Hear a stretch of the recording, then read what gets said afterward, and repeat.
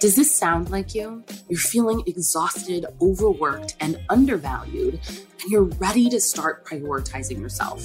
You are your toughest critic, constantly pointing out mistakes and tearing yourself down. You feel like you're playing small and you want to show up in a bigger and more aligned way. The Unconditionally Worthy Group Coaching Program helps high-achieving professional women just like you claim their worth outside of the hustle. Through this program, you will show up for yourself, your family, and your community from a place of power while finally experiencing the peace and joy you've been longing for. Apply now for one of the 10 spots available in the upcoming cohort of the Unconditionally Worthy Group Coaching Program. It'll begin the week of April 17th, so be sure to get your application in now.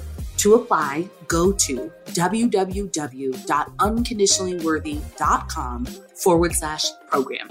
Can't wait to see your application. They no longer want to do things that they do not love, right? But they're not going to devote all of their time and energy to something that they don't want to do. And that is okay. A lot of people are finding success because they're finally doing what they want to do. They're doing the things that they love, and it is bringing them joy and fulfillment. And I think we're seeing a real shift for people who are dealing with imposter syndrome.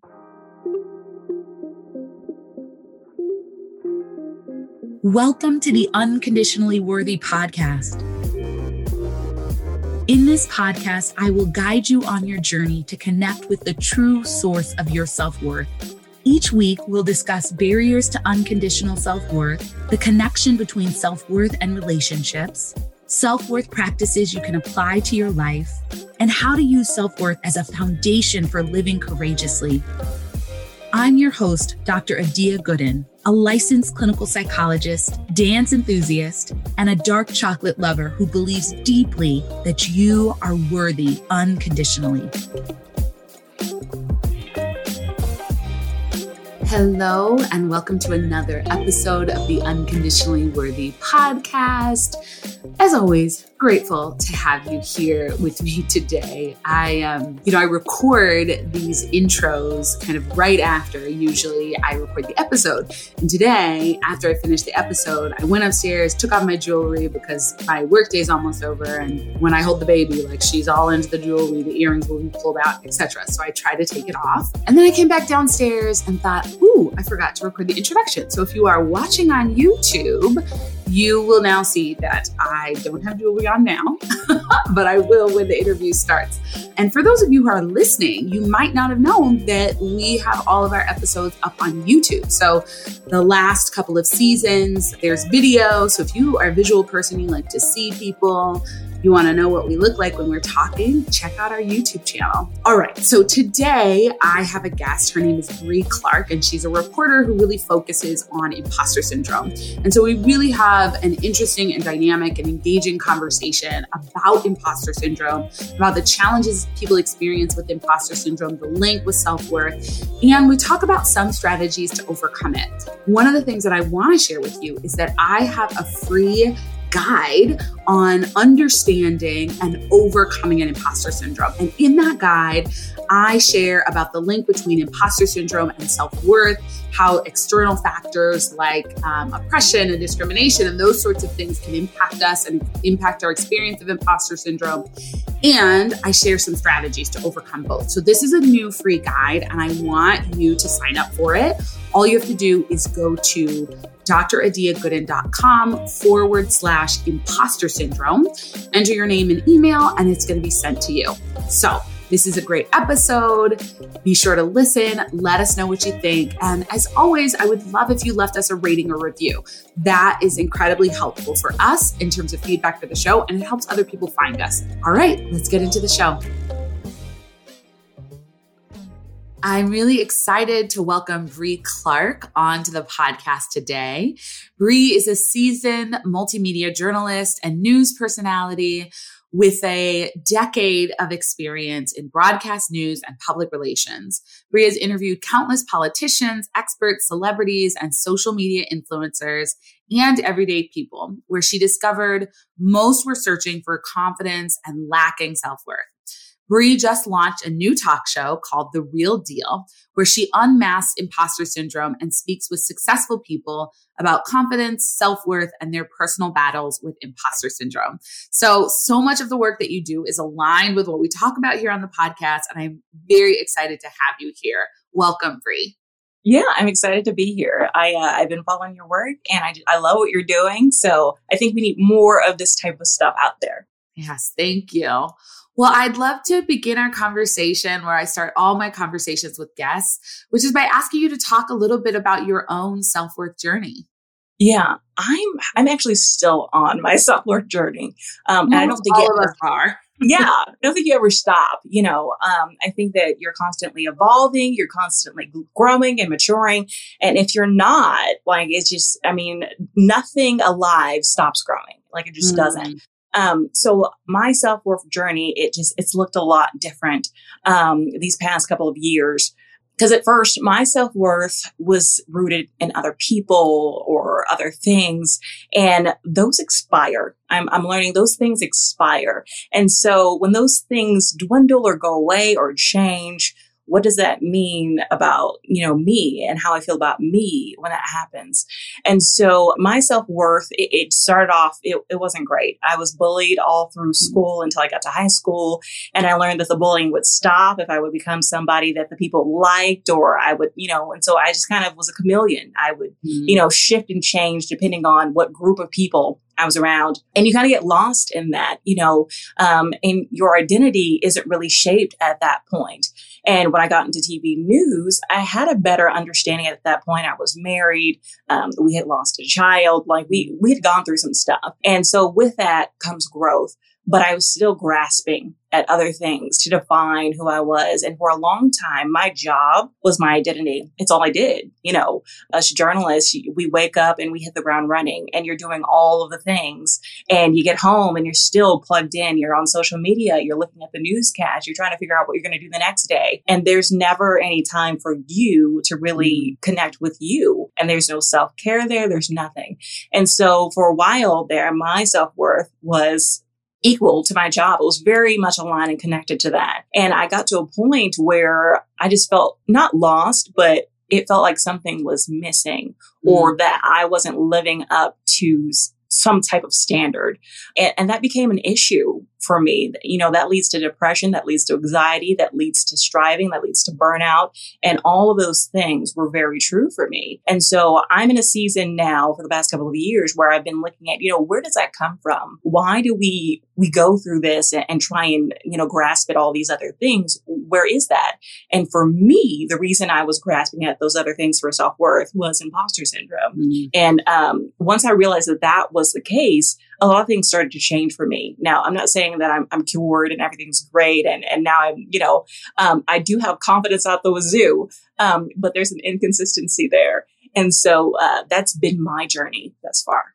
Thank you so much for sharing that, because I think so many people will relate, right? Will relate to trying to find a sense of self-worth in career, right? And, experiencing success, but then feeling like something is missing and something is off, and still sort of having this tension between, I feel confident in some ways, but then I still feel like an imposter in other ways, and I still don't feel worthy enough. And I think that that's a tension that confuses a lot of people.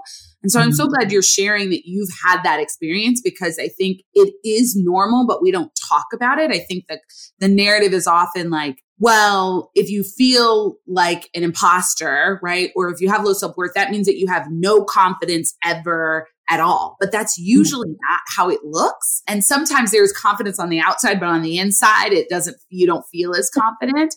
Oh, yeah. Yeah. You want to say more about that? Well, yeah. We're not just journalists, everyone, we're expected to look all put together. We have everything put together. And if you're hurting, you keep that inside. You don't let that out. You let that out somewhere else.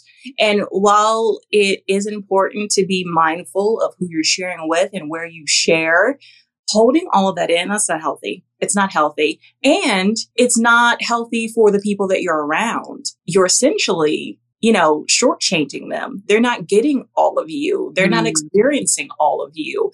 And therefore, they feel like something is wrong with them because they're not they're comparing. And so that's what I've found. I've had a lot of people come up to me and they say, oh my gosh, I would think that you were just fine and confident and everything was going great and you have a check by your name and all of that. But when it comes down to it, just like everybody else, I'm dealing with, stuff. I'm trying to figure it out. I'm trying to go through this life, and be the best version of myself, but also give myself grace and confidence. I can have that, but it doesn't mean I have to have it all the time. Yeah. Thank you for sharing that. I think having this disconnect between the inside and the outside is really common. And I really appreciate what you said about what other people perceive, because we are so often, as we know, comparing the inside of our lives to the outside of other people's lives. But we're not thinking about the fact that other people are doing the same thing for us, to us, and with us, right? And so that if we never show the process, the messy middle, the challenge, the insecurities, and it's not saying that you need to post every insecurity on social media, right? Like I wouldn't actually recommend that because it can be a rough place out there and you don't know who's going to respond. But the idea of like, if we could show up honestly and authentically, not only is that helpful for us, because it allows us to be true to who we are, it also allows other people to fully accept us. And it gives other people permission to be their full, authentic selves who are in process, who have a messy middle. And so it's incredibly powerful when we have the courage to do that. Yeah. There's so much power in it. And I think people underestimate how much power is in there, because for the longest time, we've said that's weakness. Oh, it's weak for you to do that. It's weak for you to share what you're going through. It's weak for you to even seek help for that. And that's not the case. It takes a lot of strength to own up to what's really happening with you and still move forward and walk in confidence. It takes a lot of strength to do that. So that's what I tell people. That's where I go when they come to me. It takes courage, right? Because, I think we often do think like if you're going to therapy or you're getting coaching, like that means you're weak, you need help, right? And I'm like, well, the alternative is either sort of white knuckling your way through, which doesn't feel good. And then other people, turn to drugs, turn to alcohol, turn to other forms of sort of addiction or numbing, right? Because they don't know how to cope or they don't know how to work through, or they're not being given the support that they have to deal with the stressors of life. And so to actually turn to someone for support or to a community for support is incredibly courageous. And it's much more courageous than just ignoring the challenges or the issues that you might be facing. Yeah, absolutely. It's with imposter syndrome, I am learning that it takes a lot of mental strength to move past that, because it's the biggest mind game. It's this mind game that tells you that people are going to find out who you are, who you really are. And when they find out, you're going to lose something. It's going to come at a cost to you, when it's actually the opposite. Not pushing past that, not having that strength to say, okay, I am going to tell people what's going on with me. Or I'm going to acknowledge what's going on with me and seek a group, of like-minded people to deal with this. That helps you go against that mind game. That gives you the strength that you need to say, hey, these thoughts, I don't know about them. They're not like, are they right? Are they not right? Like, where am I? And to fight against that mind game, that takes a lot of strength. Yeah. And I think the other power of going to people, especially when you're experiencing imposter syndrome, is that often when we feel like imposters, we ignore the truth of who we are and we ignore our strengths, our gifts, and our accomplishments. We overlook all of those things and we are just focused on, I sent this email to this person or to this group of people and I made a mistake, or whatever it is. Like maybe it's a bigger mistake. Yeah. And when we can go to other people, they can say, well, I actually see all of you. Like, yeah, you might have made that mistake, but you also contributed this, you did that, you accomplished this, you helped me with that, you did this, right? And so they can often hold that truth in a way that we struggle to access when we are experiencing imposter syndrome. And I'm so glad you brought the conversation back there, because I'd love for you to just share, how do you conceptualize and think about imposter syndrome? You just talked a little bit about how it can show up mentally, but talk a little bit more about how you think about it. Well, so I first heard the term years ago, and I put it on the shelf after I was doing research on this book here in Austin for women who are in STEM fields: science, technology, engineering, and math. And there was a young woman; she had just started her career in computer programming, and she said, I thought I was failing. At Mm. everything. I thought that I wasn't doing something right, or I wasn't smart enough, even though I was making these good grades. I was surrounded by all these people. And she was one of the few women in her profession. She saw some women from time to time, but majority of the people that she saw, her colleagues, they were men. And what she realized after finally opening up about how she felt was that the men felt that way too. They just weren't talking about it, or it was an external force that made them feel that way. They were like, "Oh, this was graded too hard," or I wasn't given enough time to do this." It was all those external things, not I'm not good enough. I didn't do this right. Maybe there's something wrong with me. Maybe I'm not cut out for this. Those were the types of things that she was hearing. And as she was explaining this, I thought, oh my gosh, I think I've felt that way, at times. And then I put it on the shelf and I just never revisited it because I didn't completely understand it. And so as I went through life and started meeting with people in my industry, in particular, other journalists who were struggling with, am I good enough to bring information to people? Am I good enough to be on camera? Am I good enough to do all the facets of this job? Because it's not just showing up and looking pretty. It's, editing and writing and producing and all these skills that you're having to master or at least understand to be able to do your job. And so I was meeting these people and I started recognizing it. And I was like, wait a minute, this sounds a lot like imposter syndrome. And so I started doing more of the research and I'm like, yeah, this is what a lot of us are dealing with. And a lot of us think it's depression and anxiety or some of these other things. And while that might be the case for some people, while they may very well be dealing with depression and anxiety, for a lot of them, it boils down to, no, you're actually dealing with imposter syndrome. It's running rampant and you're not dealing with it. And so that is something that resonated with me. And I started to look more into this. And when I decided to make a career shift and was approached to do a talk show, I said, who am I to do a talk show? Like, who would want me to do a talk show?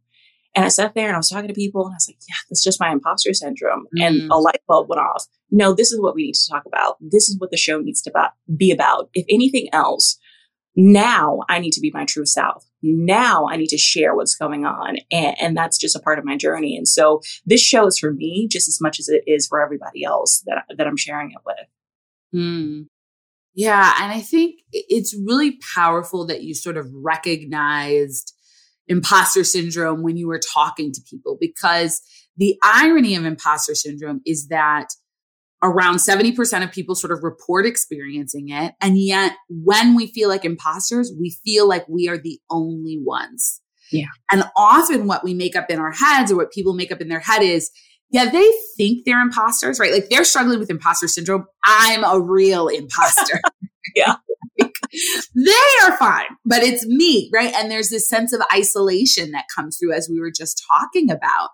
And I think it's so powerful that you've decided to focus your talk show on talking to people about imposter syndrome and really bringing it out into the open, because the more we can name and normalize it, the easier it is to start working to move out of it versus believing that it's a truth about who we are. Yeah. Yeah. It's funny that you said, I'm the real imposter, because that's funny. That's kind of how the name for the show came about, The Real Deal. Because you're walking around and you're thinking, I'm fake, I'm a fraud, I'm not a real person. And my husband and I, when we were talking about this, we thought it was so funny because it's just like, true imposters, people who are really running a con game, they would never think I'm an imposter. They would never want to acknowledge it whatsoever or have those thoughts because that messes with their con. It messes up their con. And most people, I believe, people are genuinely good. They aren't going to have this thought, well, oh my goodness, they're going to find out I'm an imposter. Let me continue to, fake everybody. And oh my gosh, because there's this guilt that comes along with that as well. Con artists, they don't feel guilty. They don't. So I challenge people and I'm like, if you're feeling guilty, if you're feeling some type of shame or something, and if your self-worth is being hurt by this, more than likely, you're not an imposter. You're not running a con. You're not running a fraud. And it's probably the opposite. And so what I have people do is usually just write down these thoughts. As I say, write down what it is that you're thinking. Right next to it, write down all of your accomplishments that have happened despite you feeling that way. And if you can write those down, then you are not an imposter. If you were really an imposter, you wouldn't be able to write down any accomplishments. It would be so-and-so did this and I took credit for it. It'd be so-and-so did this and I just kind of helped a little bit with it. It would be those things. It wouldn't be, yeah, I did this report, but I was lucky. No, that doesn't happen. I totally agree with you. I think so often people feel like I'm just tricking everyone into thinking I'm good at this, right? And I like to sort of like amplify this and be like, okay, so how would you trick people into thinking you're good at your job? Yeah. Like, would that be by doing a good job? You know what I mean? And it's like unless you're actually like paying someone to do the work for you, right? And saying it's your work and somebody else is doing that memo or that report or whatever, like you are doing it, which means you're the one who's doing a good job, right? Like, and so really helping people, like you're saying, challenge this because your mind will say, oh, they're just saying you did a good job to be nice. Oh, they're just saying because, oh, you didn't really, right? Like it will just continue to diminish and dismiss accomplishments, affirmations, all the things that you're doing. And so it really does take intention to challenge that and to say, well, what have I done that contributed to this success? And it doesn't mean that you have to be arrogant. And it doesn't mean that you can't acknowledge how other people supported you or helped you or mentored you. And it's so important to own your part of it, right? Like to own your role in the success because you did contribute to it. Yeah. Yeah. I think that, and that goes back to the self-worth is, do I believe that I am capable? Like, why is it that I'm attributing all these other things to success? Is it because I've found worth in those things to define who I am? Or am I rooted enough in me as just a person, just a living, breathing person? Is that person worthy if they're doing nothing? Is that person worthy without all these other things?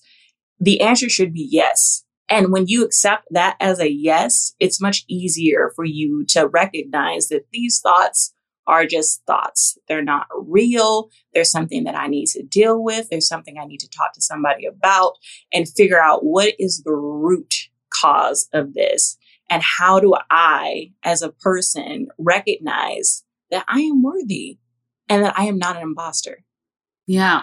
You know, I think about self-worth issues as sort of a root cause of imposter syndrome. And I think you're making that link too, right? That if you don't feel worthy of success, if you don't feel like you have something to contribute because of who you are, not just what you do, right? If you don't value your wisdom, your intelligence, all of those things, that you're much more likely to feel like an imposter. And yes, there are also external forces that communicate you don't belong here, especially if you're from an underrepresented group, if you're a person of color, if you're a woman, etc., right? But all of these there's external forces and then there's our internal thoughts. And if we feel unworthy in general, then you experience this success, but you don't feel worthy and you don't feel like you deserved it. So then you feel like I'm an imposter. I shouldn't have this. Something went wrong. I just got lucky, right?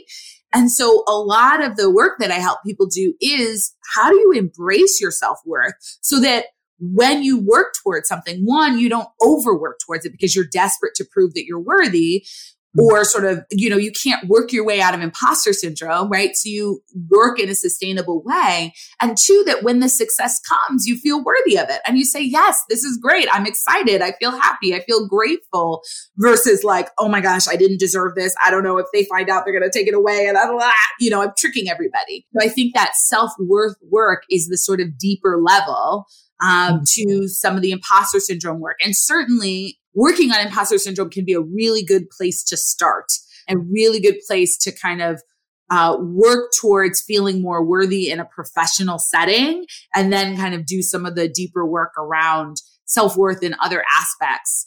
You shared one of the things that you recommend people do, which is sort of like two things: write down the thoughts, right? So you actually see them. And that's really a powerful strategy that's used a lot in therapy, right? Is like, let's get the thoughts out of your head, because when they're in your head, they feel very true and very factual, right? But like, let's like no fake news here, right? Like, let's get the thoughts out, right? So you can see. Triggered. Don't say fake news. I'm triggered.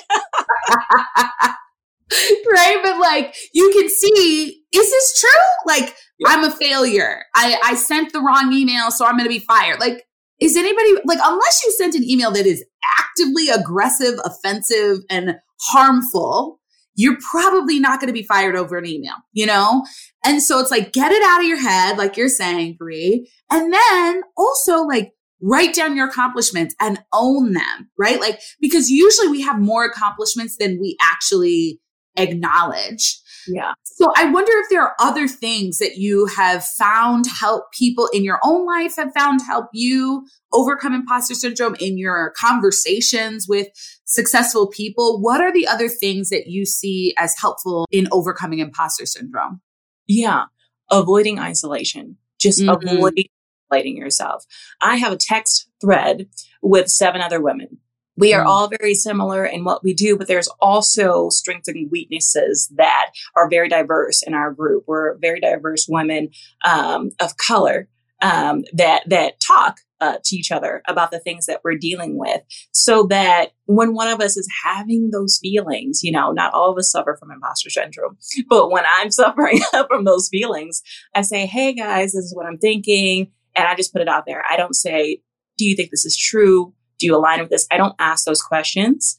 I just say, this is how I'm feeling. And I've given all of them permission to speak into that. And what I've learned is that I can't take that permission back. Once you give that permission is given to them unless they're being harmful. But most of the time, people that love you, that you've given permission to do that, they're not going to do that. And so I tell them, you have permission to speak life into what I'm saying. You have permission to speak the opposite and speak worthiness into that and bring to my attention what really is happening. And 9 times out of 10, it's, well, Bree, look at what you've done this week. You know, look at, you know, your child was sick. You helped get them better. You went to work. You're in the middle of moving. You unpacked your house. You know, all of these things that I'm doing on top of the thing that I'm laser focused on, because I do believe that people with imposter syndrome have tunnel vision, only see their accomplishments and where they want to excel. They don't see all of the life things that are happening.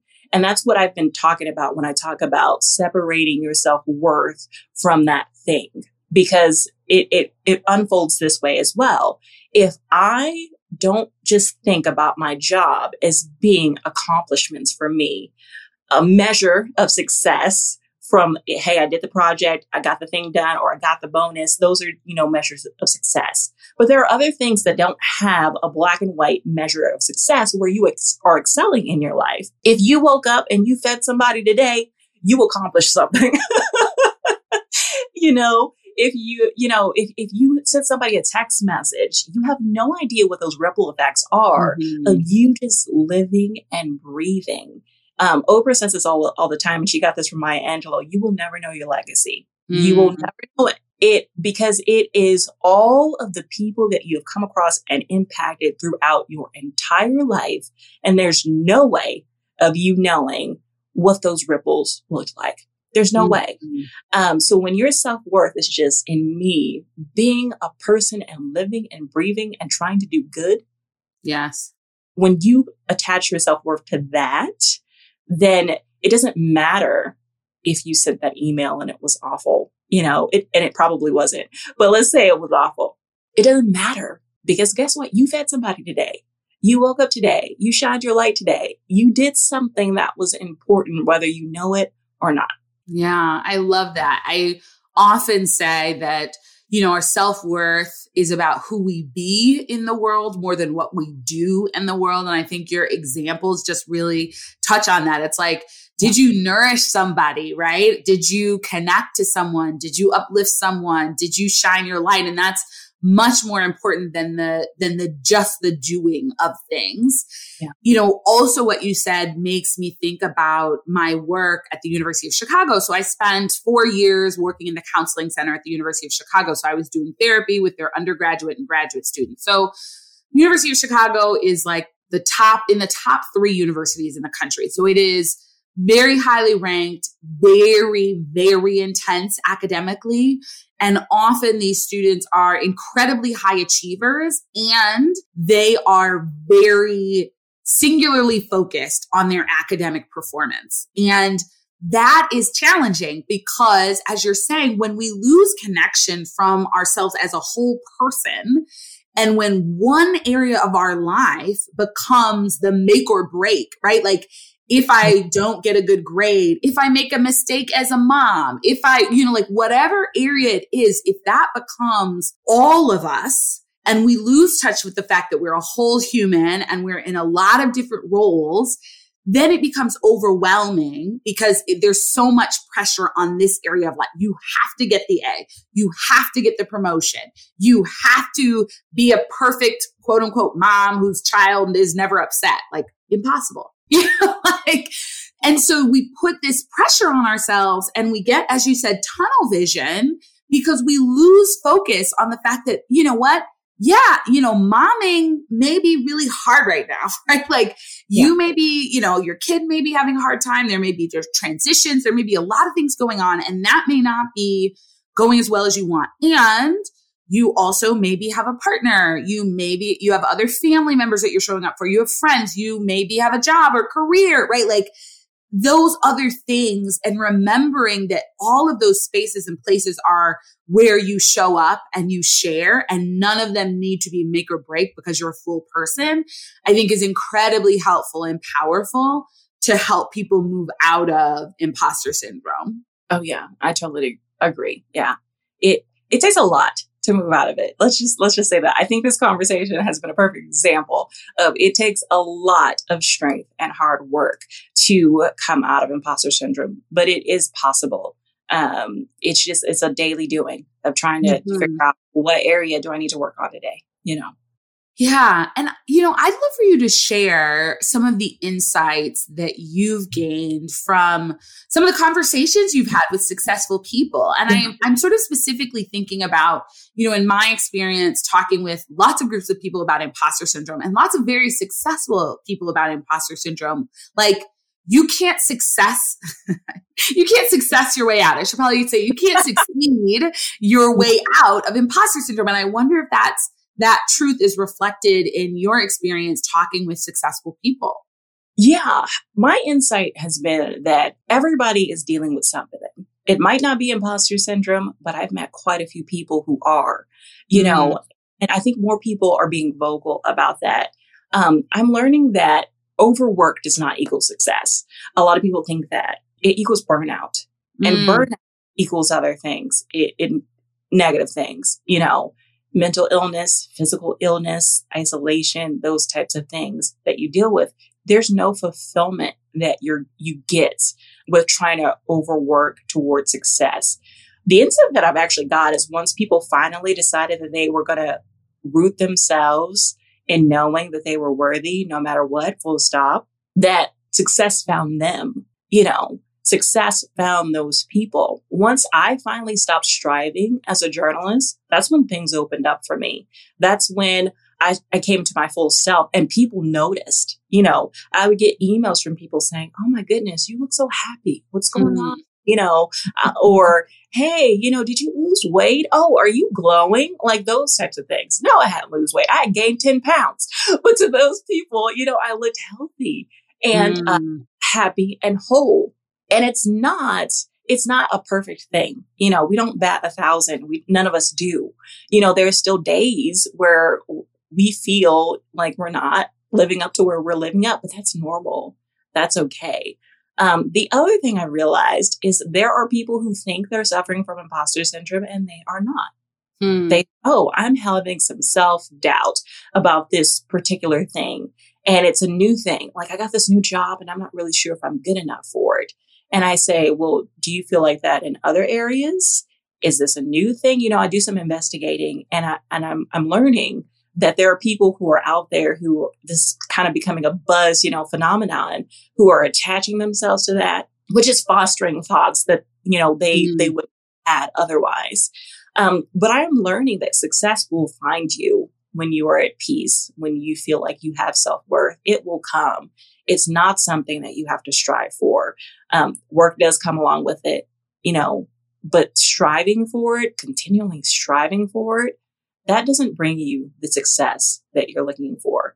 So that's one of the biggest insights that I've found, is that people just doing the thing and doing what you love. Mm-hmm. I think one thing at this moment in time, more than any other moment in time, people are realizing that they no longer want to do things that they do not love. Right. Mm-hmm. And that, I'm not saying like paying bills and taking care of children. You have to do those things. But they're not going to devote all of their time and energy to something that they don't want to do. And that is okay. And a lot of people are finding success because they're finally doing what they want to do. They're selling things on Etsy. They're traveling the world. They're going to restaurants and blogging about that.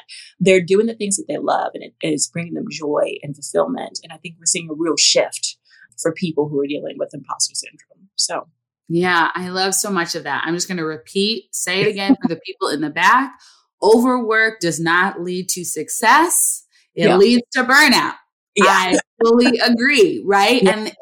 And all of what you're saying is something I've experienced in my own life, right? That when I got out of the overworking and when I was doing work that felt aligned with my gifts and my strengths, that was aligned with my values and my mission in this world, then guess what? I worked less and I started making more. Right. And you start attracting, right? That's another way to say what you're saying is you attract opportunities, you attract success, right? And you're not like hustling and grinding for it and grind and hustle, right? You're like, okay, I'm going to do my work. I'm going to do my part. I'm going to trust that what's meant to come to me will come to me, and that I'll be ready when it comes. And when it does come, you're not burned out, exhausted, frustrated, anxious because you haven't slept, undernourished, all of those things, so that you can't even really take advantage of the opportunity. You're rested, you've played, you've enjoyed yourself.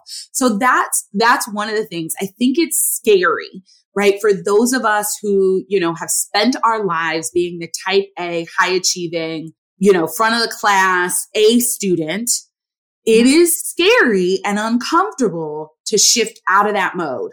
Yeah. Right. And I'm not saying you release all of the things that have made you successful to this point, but to shift to a mode that's more about, I do what I need to do. And then I do a lot of being, and then I don't overwork myself and I don't, think about my success as being based on the number of hours I put in. Right. And so I think that be gracious with yourself when you're making that shift, because it is uncomfortable and it is a bit of a leap of faith.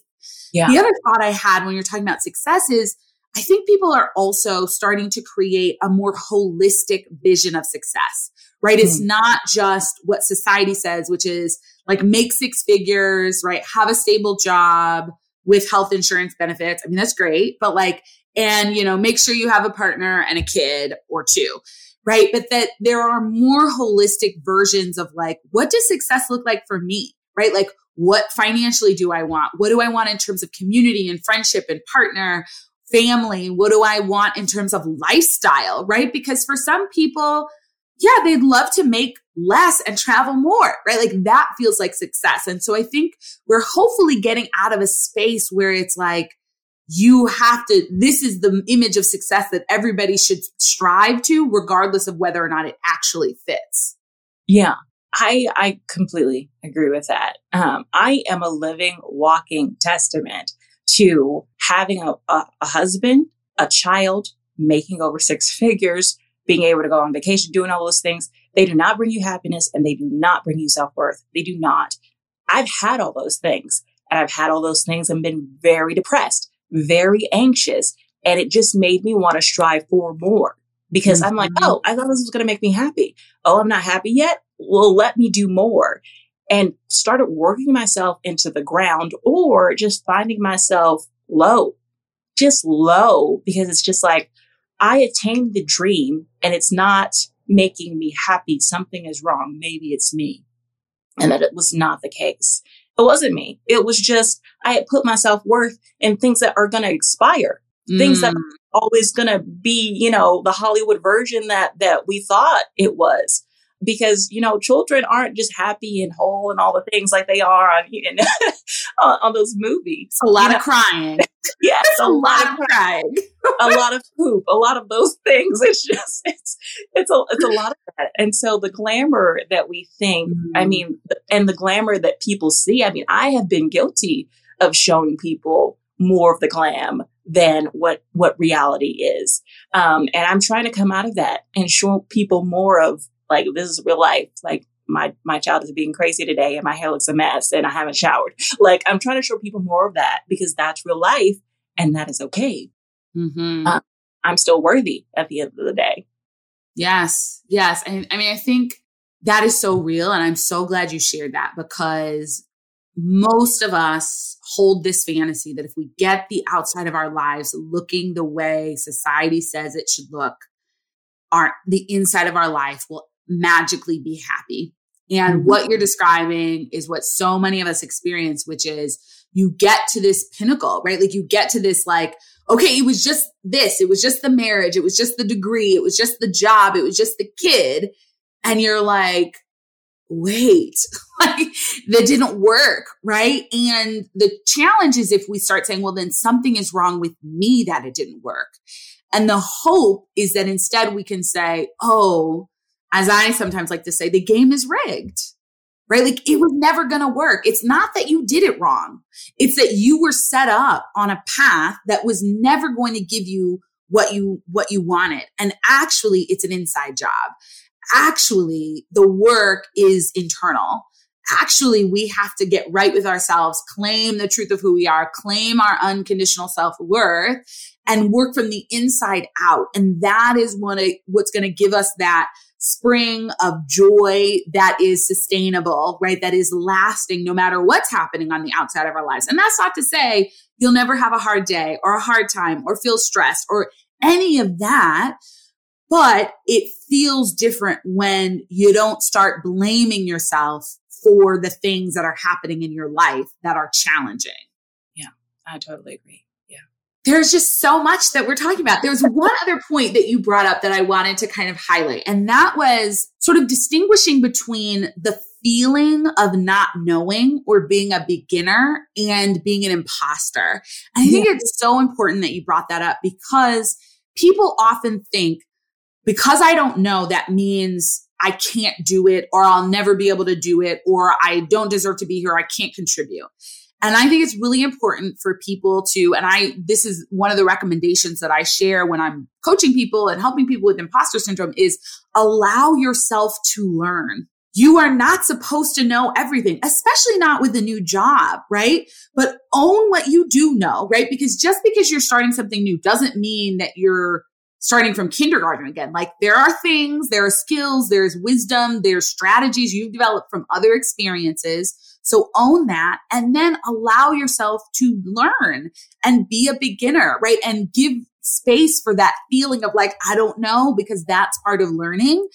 Give space for that without making a conclusion. I shouldn't be here. I don't deserve to be here. I tricked everybody, right? Like without concluding that you're an imposter, because learning is a part of life and it's how we grow.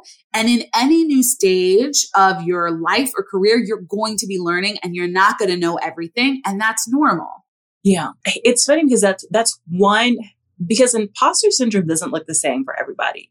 And I think that's something that I've been trying to let people know is there are different type of quote unquote imposters out there and they don't all look the same or think the same and it doesn't impact them all the same. The big difference is between men and women, but even among women, you have people who are like, I'm Superwoman. Should be able to do all the things or I'm an imposter.